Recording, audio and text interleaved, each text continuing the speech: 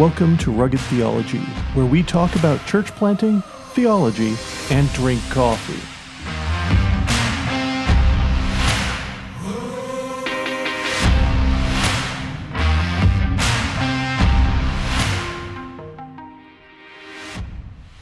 And welcome to another episode of Rugged Theology. I'm Adam Diamond, a church planter candidate with Mile One Mission. And today you're going to hear another interview, this one being with John Lewis, our newest intern from Biloxi, Mississippi, who has come to be a part of what we're doing here in St. John's, Newfoundland.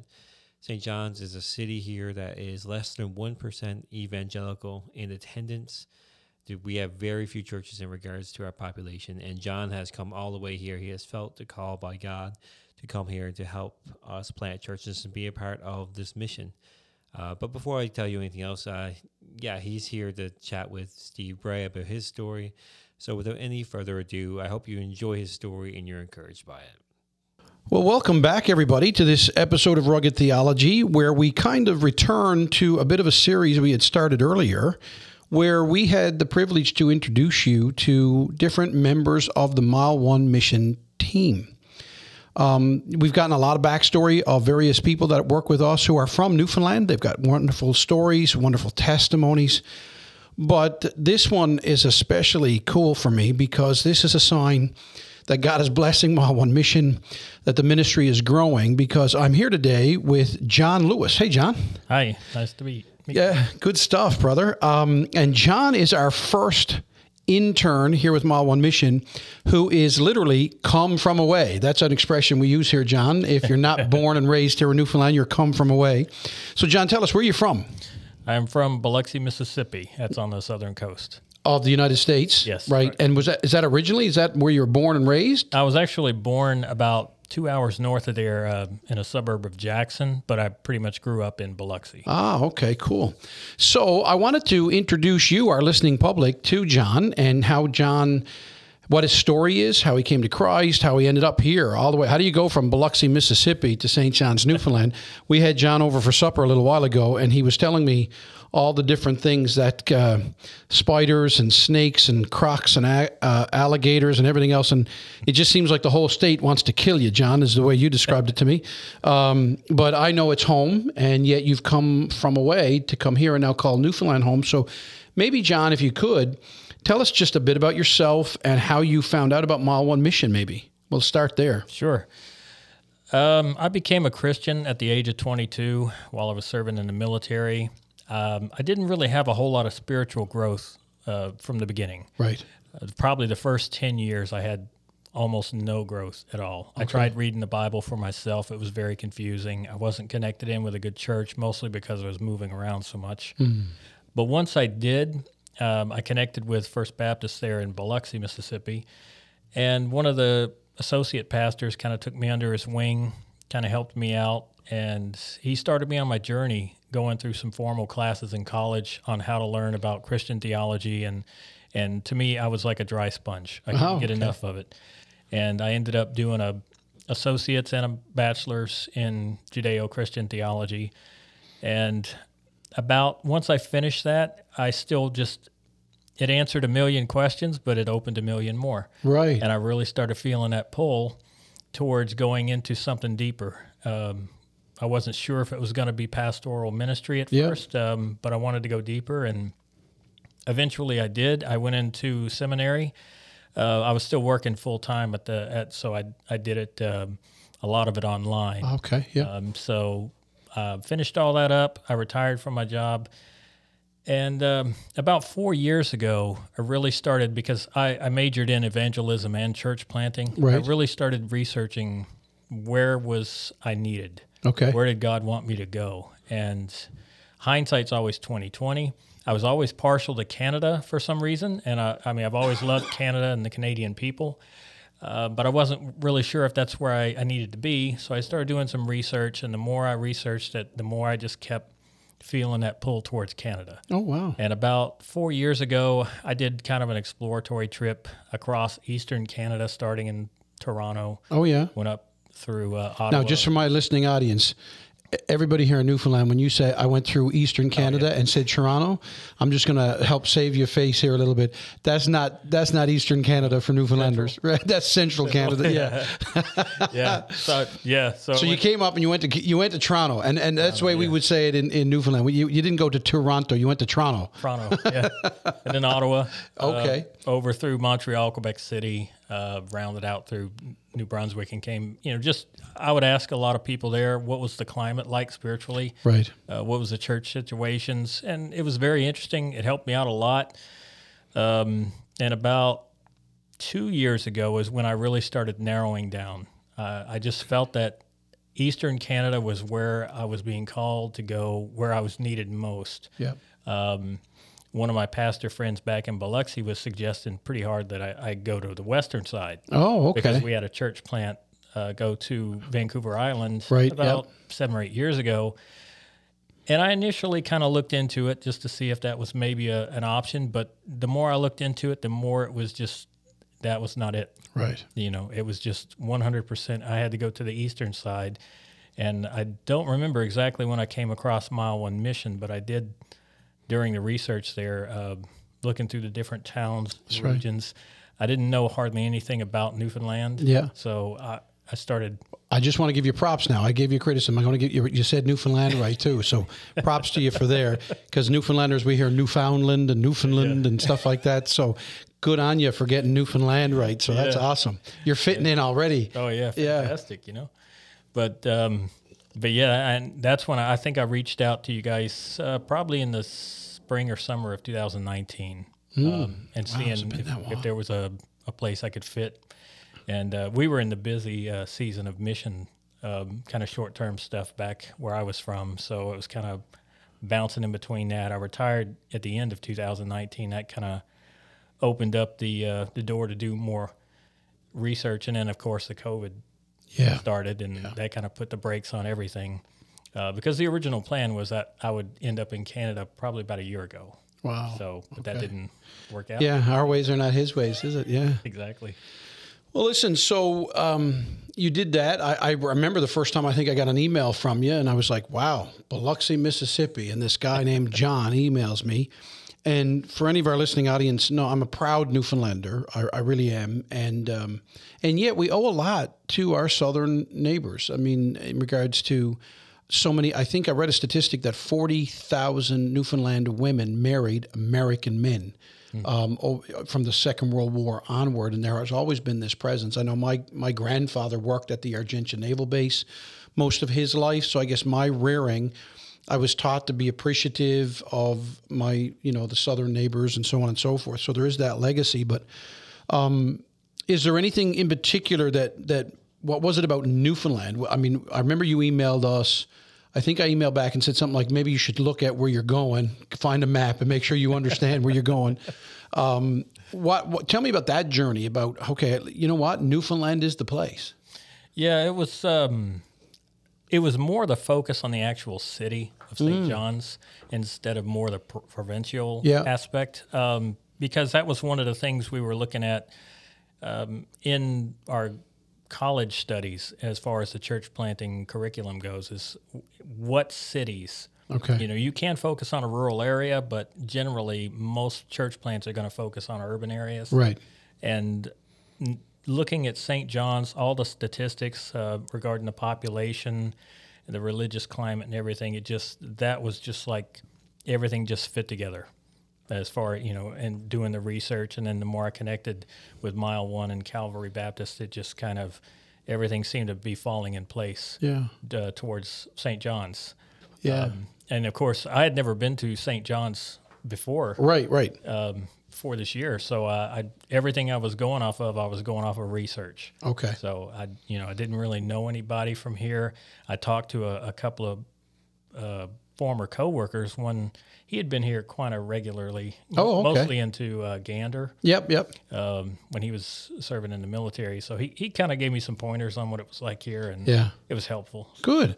I do know we talked a lot via Zoom and all those types of things, and I do remember trying almost to talk you out of coming, and that type of thing. And I just, again, for our listening audience, in regards to what John is referencing, because our city, I love my city. It's, we would argue in Newfoundland, it's the oldest city in North America, over 500 years old. It has a great legacy, a great rich culture, wonderful religious heritage. But we have found that our city, as it's grown, has kind of lost its way. So it's culturally religious, but not, I would say, actively and vibrantly. And then there's a whole bunch of reasons for that. But so, John, let's deal with some of the stereotypes and how you've had to deal with that, because a lot of people would say, oh, he's an American coming up here, thinks he's better than everybody else, going to come up here and save us all and all that kind of stuff. Has there been a learning process for you? What's that journey like? What's your posture, your attitude, your disposition as you come here now? Essentially, you have to approach a situation like this. You have to be humble. You can't approach it any other way. Yeah. It's almost the same type of situation like you would see in the military when you would station Americans in other countries. The very first thing they have to do is they have to go through sort of a class, if you will. Okay. It could either be a day or it could be a whole week. And they try to emphasize that this is not your country. Right. You're in somebody else's house, as it would be. So you need to respect them, respect their laws, their culture. Don't come over here being loud, arrogant, and waving your American flag around, because, you wouldn't want them to come to your country doing that. Right. So once you kind of understand that mindset, it really helps you open the door to learning. Right. Especially for me, since I did have the privilege of living in Germany and Italy, of being in foreign cultures and experiencing that. The same coming up here to Canada. You also did some mission work in England, right? Yeah. Or Great Britain? Yeah. And that would have been eye-opening. Oh, yeah, very much so. And I understand that, unfortunately there are some Americans that go before us and they give us really bad names, bad choices, bad behaviors. Right. And so you really kind of have to win over people, earn their respect and trust.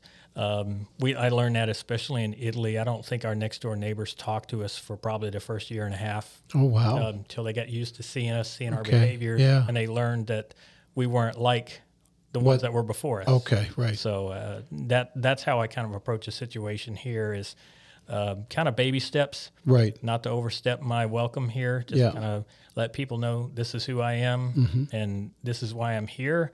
Kind of let them build their own curiosity up. If they have some opinions to voice, I listen. Yeah. Try not to interrupt. Just let them say what they're going to say and acknowledge it and try to get across that hopefully that's not me. Right. Hopefully no negative stereotypes are coming from me. Yeah. And I'm not here to change. And, and in fairness too, John, bless your heart. I mean, just again for our audience that you're listening in, we obviously have a desire to reach St. John's. We want to plant churches. That's why you're here. We have a commonality in the fact that we're both sinners saved by grace by the same Savior. And yet I know as the executive director of Mile One Mission that while I'm desirous to see Newfoundlanders and Labradorians come to Christ and be able to reach their own people, we can't do this on our own. And we are so thankful. I don't want even, if we get listeners from America that are listening in, I don't want people to think we're American bashing. And just like because Canadians can go places and screw things up and make a mess of things, Newfoundlanders can do that because you've learned we're pretty opinionated. But I am very thankful because there's just no way for us to do this on our own. We need the personnel. We need those partnerships. But Newfoundland, as you've already learned, and I'm going to ask you about this in a little bit, is a very unique culture. It's not something you just land and go, oh yeah, they're just people, we're Westerners, we can do things. We have a history. We have a way we see life. You've already learned, and I'll ask you about this. I mean, our weather's unique. Our the ruggedness of our geography is unique. The way we relate to each other is unique. And I think that's important as we try to show people here the love of Jesus. We're overcoming cultural stereotypes. We're overcoming, gender stereotypes. We're overcoming religious stereotypes, all that type of stuff. So, but let me just fast forward to people realizing that you're not doing this like you don't live the Skittles life. I mean, people picked up on it. You retired. So you're a guy that's my age, just a little bit older than me. So you've worked a career, you've retired, and then you lived in the the Midwest or the South? The Biloxi would be considered the South? Pretty much considered still part of the Southeast. Okay, Southeast. What in the world are you doing in Newfoundland, dude? Like, so what does a guy who just retired, what motivates a guy to say, I'm gonna be 50 years old and I know what I'll do. I'll move to the far eastern end of the continent of North America, be humble myself and let a bunch of guys I've never met tell me all about this place. What happened? Like, what goes on in a guy's mind and heart to do that? Well, it comes down to several things. Like when I was growing up, I was blessed with a great set of parents, and I had a father who wanted us to travel. Okay. Wanted us to see. He grew up extremely poor in northeast Louisiana, and one of the things he wanted to do was get out of that. Okay. And he did so by joining the military when he was 18 years old. That was about 1955, and he got to go over to Japan and see different parts of America. So when we were growing up, he would make it a point every year to put us all in the family car and drive us somewhere and show us different parts of America. So that kind of instilled a sense of adventure and travel in me growing up. And that was probably a motivation in the military, especially when they send me overseas. My first assignment was in North Dakota. So I got a good taste of the northern snow and the cold lifestyle. Right. But doing that, and then I was transportation, so I drove everywhere. Okay. It was our job to haul things here and there and drive buses and different operations. So I got to see a lot of, got to see every bit of Italy and Germany pretty much. You know? So coming back here, or coming back to the United States, and growing up in Biloxi, I got kind of, I don't know. It was kind of a sense of it's time to move on. Okay. And do something because life goes by so incredibly fast. Yeah. And there's a whole world out there to see. Yeah. And I wanted to not only to have that sense of adventure again, but also to use it for something beneficial. Right. And something that related to my faith. And it, like I said, all the pieces just fit together. I don't think I'm smart enough to have pieced that all together. I think that was something God instilled, and said, well, you want some adventure? Here you go. You're going to be in, like you said, the corner of the northeastern part of North America for a little bit and, see how you like it there. Mm-hmm. And so far it's been fantastic. I can't really complain at all. Everybody's here just so generous and I can't express my gratitude enough. Yeah. But obviously this journey of faith that God has had you on, a lot of people when we retire think, okay, now I get to live for me. I get to, kind of focus on my hobbies. I get to, enjoy, I'll spend 6 months down on a beach in Florida and then I'll choose to go here. You've decided to come again and do mission work, like to be a part of a church. This is a church in a hard place. This is like slugging it out. You've come up here and we got guys that are 22 years old, 24 years old learning, and you're right there with them shoulder to shoulder. Mm-hmm. So am I right to say God has really, been working on you or how you see what you live for? Or? Oh, yeah. Yeah, no, that's exactly what it was. Like I said, I was pretty stagnant the first 10 years of my faith. That's one area of regret I wish I could go back and redo again. Mm-hmm. Because unless you're growing in your faith, actively growing, you're going to be spiritually stagnant. And the rest of your life is going to suffer as a result. Right. But all this kind of culminates together. It's like I said, somebody took the time to walk me through the gospel during a very kind of not so glamorous part of my job at the time when I was 22. Yeah. And, I'm forever grateful that he did do that. Yeah. He could have just been like me, had a bad attitude and just let's get this job done and get out of here. But he didn't. He took the time to sit with me, to talk with me, to walk me through the whole gospel plan of salvation and explain, to a point where I could understand it because I really was, lost in sin. I had no idea that I'd been to church, Easter and Christmas growing up, here and there, vacation Bible school when I was probably 10 years old. None of it stuck. I didn't remember any of that. So in turn, my gratitude, for this wonderful salvation that we have in Christ Jesus, I want other people to know that, to experience that. Because once you have that, and once you know that, there's nothing in this world that can possibly compare. That's right. To such joy. And when you're able to be a part of a mission like this, whether it's, in your own backyard, in your own house, teaching and preaching the gospel, or you're going across the world doing it, it's all just, to me, it's an honor and a privilege to be able to do it. That's so cool, John. And we're just blessed to have you. It's been a real cool journey. But now let me take our audience, if you're listening, if you read the Bible or you know about the Bible at all, your story of just traveling up here reminds me of Paul trying to get to Rome when he left Caesarea. So here we are. It's 2021. We're in the midst of a global pandemic. We've got shut borders. There's arguments and fusses about vaccines and COVID tests and rapid tests and this test and that. There's a lot of tension between countries as they all take different approaches.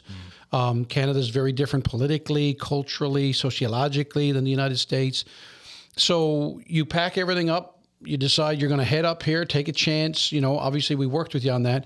How many days? Like when you left Biloxi, how many days did it take you? What route? Just tell me, Sure. relive the journey to the border and beyond. Yeah. Well, one of the things I had to do was in February, I sold my truck. I had a little Chevy S10 truck I'd been driving for the last I'm going to resist years. every stereotype I'd like to have a bit of fun with now, but no, go ahead.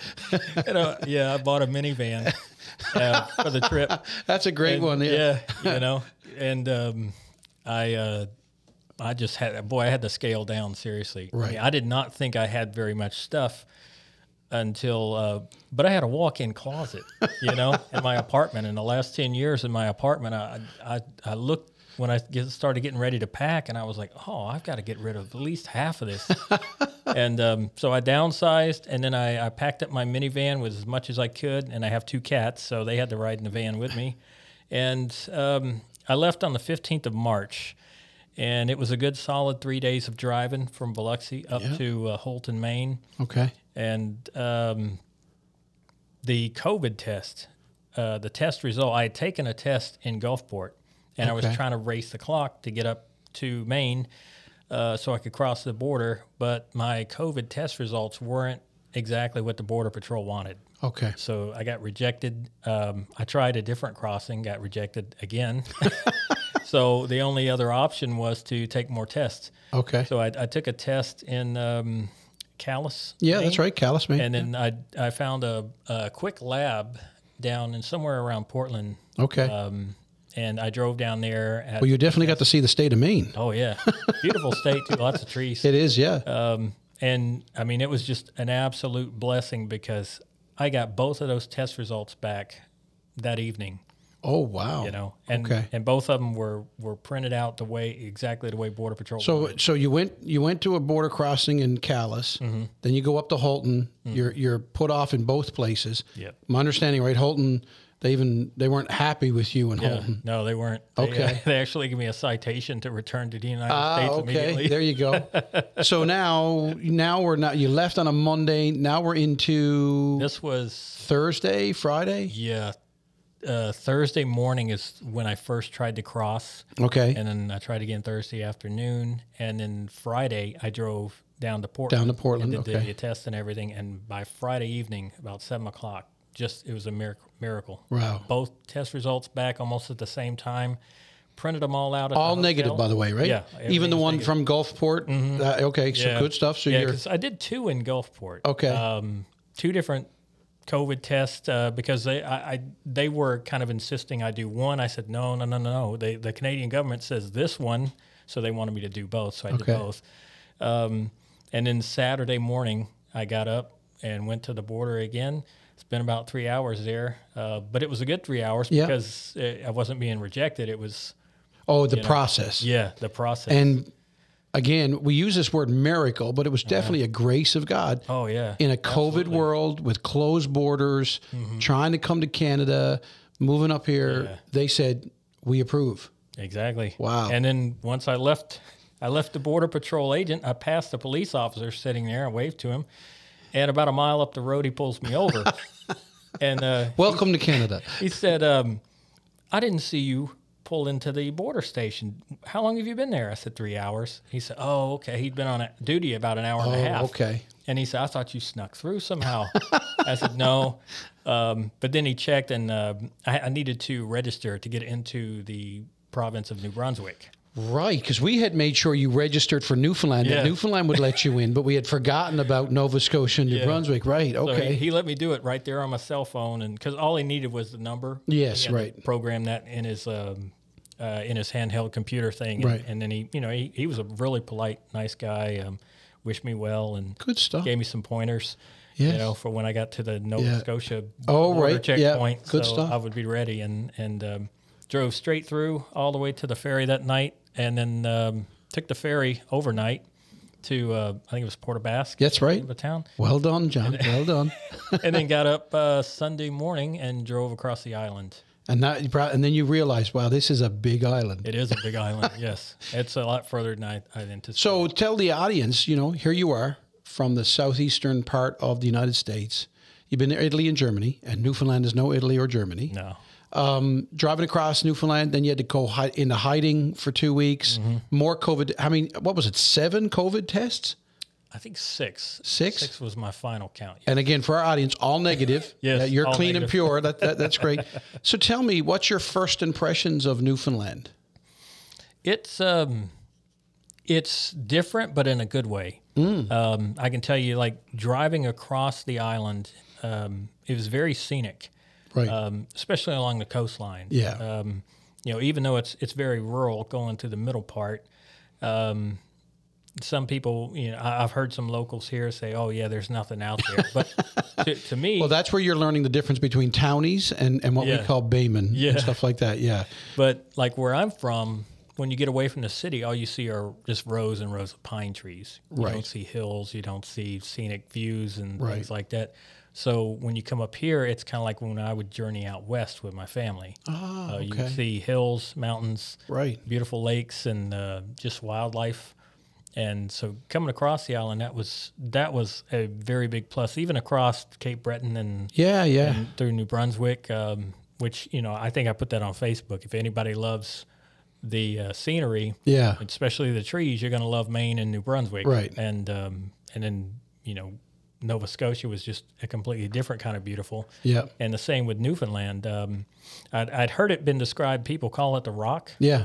And I can get that from the landscape, but Yeah. it's still a very beautiful place. Yeah. And It's a rugged beauty. yes, Right. Yeah, it's like the Rocky Mountains when you see It's a rugged and beauty. go through there, and just I've still got so much to explore, especially around here on the Avalon Peninsula. Well, again, and our audience may not realize it, but poor John spent 2 weeks in quarantine to get out, and I think probably had one of the epic longest fogged-in seasons of St. John's. I think we've had 6 or 7 days straight of fog. Now, the good news is it got rid of all the snow. Yeah. The bad news is you didn't even know, where am I? But just in general, general first impressions, the people, what you have seen, experienced, has it lived up to that? Is it surprised you? Very much so. Because like where I'm from, Mississippi has 2 state mottos. We're the Magnolia State because of the magnolia trees, Right.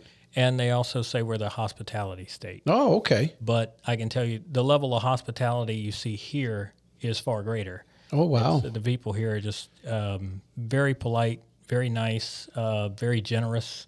Yeah. And that in and of itself is a blessing Right. to be among people like that. Now, you say that, but have you also experienced kind of the sense of humor of Newfoundlanders? Like, Yeah. Have you noticed anything talking with different? my neighbors a little bit? The speech. I hate to use the word accents, but because it. well, we have one. Trust me. It's more In than fact, just we got an a lot accent. of them. Yeah, the different expressions and idioms and things Yeah. like that. It's fun to get to experience that. Right. Instead of hearing the same old talk. Right. Around Although the now, world. in fairness, when I go down to the southern states, I find myself all of a sudden I'm starting to talk like a southerner, and I kind of find it really cool and all that kind of stuff. But it is a neat thing, and I'm glad for our audience. And so if you're out there listening too, John, let's bring this around to the church planting part of it, just as we clue up. If you're a young person, male or female, here you are one would say, okay, I'm supposed to be entering my retirement years now. I'm going to come and just serve God on this island. What would your message be to people? I mean, you've been here. I know you haven't experienced it yet. You're brand new. You're not even here 4 weeks, I think, yet, right? Yeah. Or just 4 weeks, maybe. Yeah, coming up on 4 weeks. Yeah. So what would you say to either a young man, young woman, young couple, older couple, or like, what am I supposed to do with my life? What would you say to them? If you were considering doing mission work, especially in the realm of church planting, you'll learn this early on. You cannot be easily discouraged. Oh, okay. You've got to stay positive. You got to focus on the blessings God gives you. Right. Because if you're easily discouraged, you're never gonna make it to the first square. Right. In church planting, because it's an extremely difficult thing. And if you read the stories of people who go before you, the challenges can be quite great. Yeah. And for when people say to me, "Oh, well, you've sacrificed so much and you've done this," I really haven't. I mean, it's painful being away from family and friends, but in the overall scheme of things, this is not difficult. At least what I would consider difficult compared to what other missionaries are doing in the world and going through. So I'm very grateful, and anybody who's considering coming up here, I think it would be overall a very positive experience for them. Right. It will be a challenge, like you say. It's not. I don't think you're going to come up here and plant a church and convert everybody within a 2-year time period. That's not going to happen. That's right. Yeah. So. And then to close off, just to give you the opportunity, I mean, no one gets here alone. You've got a great church back home. So part of you coming here is wonderful church family. Oh yeah. Yeah. Indeed. Yeah. My church home is at First Baptist in Biloxi there. Yeah. And they've been very supportive, and they were all asking for more photos, I bet. videos, updates and things. And I'm trying to, kind of, when the weather cracks a little bit, we'll try to get some. Right. And it will, I promise. Yeah. Some people say we get 2 weeks of summer. We get a lot more than that. It's a beautiful, beautiful place you haven't even seen yet. We're going to come up on iceberg season and whale season, and it is beautiful. And John, thanks for hanging out with me for a bit to get a little bit of your story. And anybody out there, if you've got questions, anything like that, you can find us at mile1mission.ca, and feel free. You'll find ways that you can connect with John on there. I'm sure he would love to connect with you. I want to do another podcast with you, John, because again, you and I have a common kindred spirit, but you're not here having lived a Skittles life either. And I'd like to dive more into your testimony, the walk, because I think a lot of people are out there wondering, these guys, they're sitting around sounding all happy-go-lucky and they're chasing their dreams and stuff like that. So stay tuned, audience. We'll do another podcast where John and I maybe unpack our own lives a little bit and some of the winding path that is the journey of life. Oh, yeah. But again, thank you for doing this with me. Welcome to Mile One Mission. Welcome to Newfoundland and Labrador. We have been blessed to have you, man, and I'm excited. John is helping out with our crew in Kilbride, the neighborhood where our first church plant's happening, and we're excited. And again, if you are out there and you're thinking about church planting or internships or anything at all like that, check out mile1mission.ca. We'd love to hear from you. Thanks again, John. Oh, thank you. Take care, guys, and God bless you, a listening audience, and stay in touch. Take care. Bye-bye.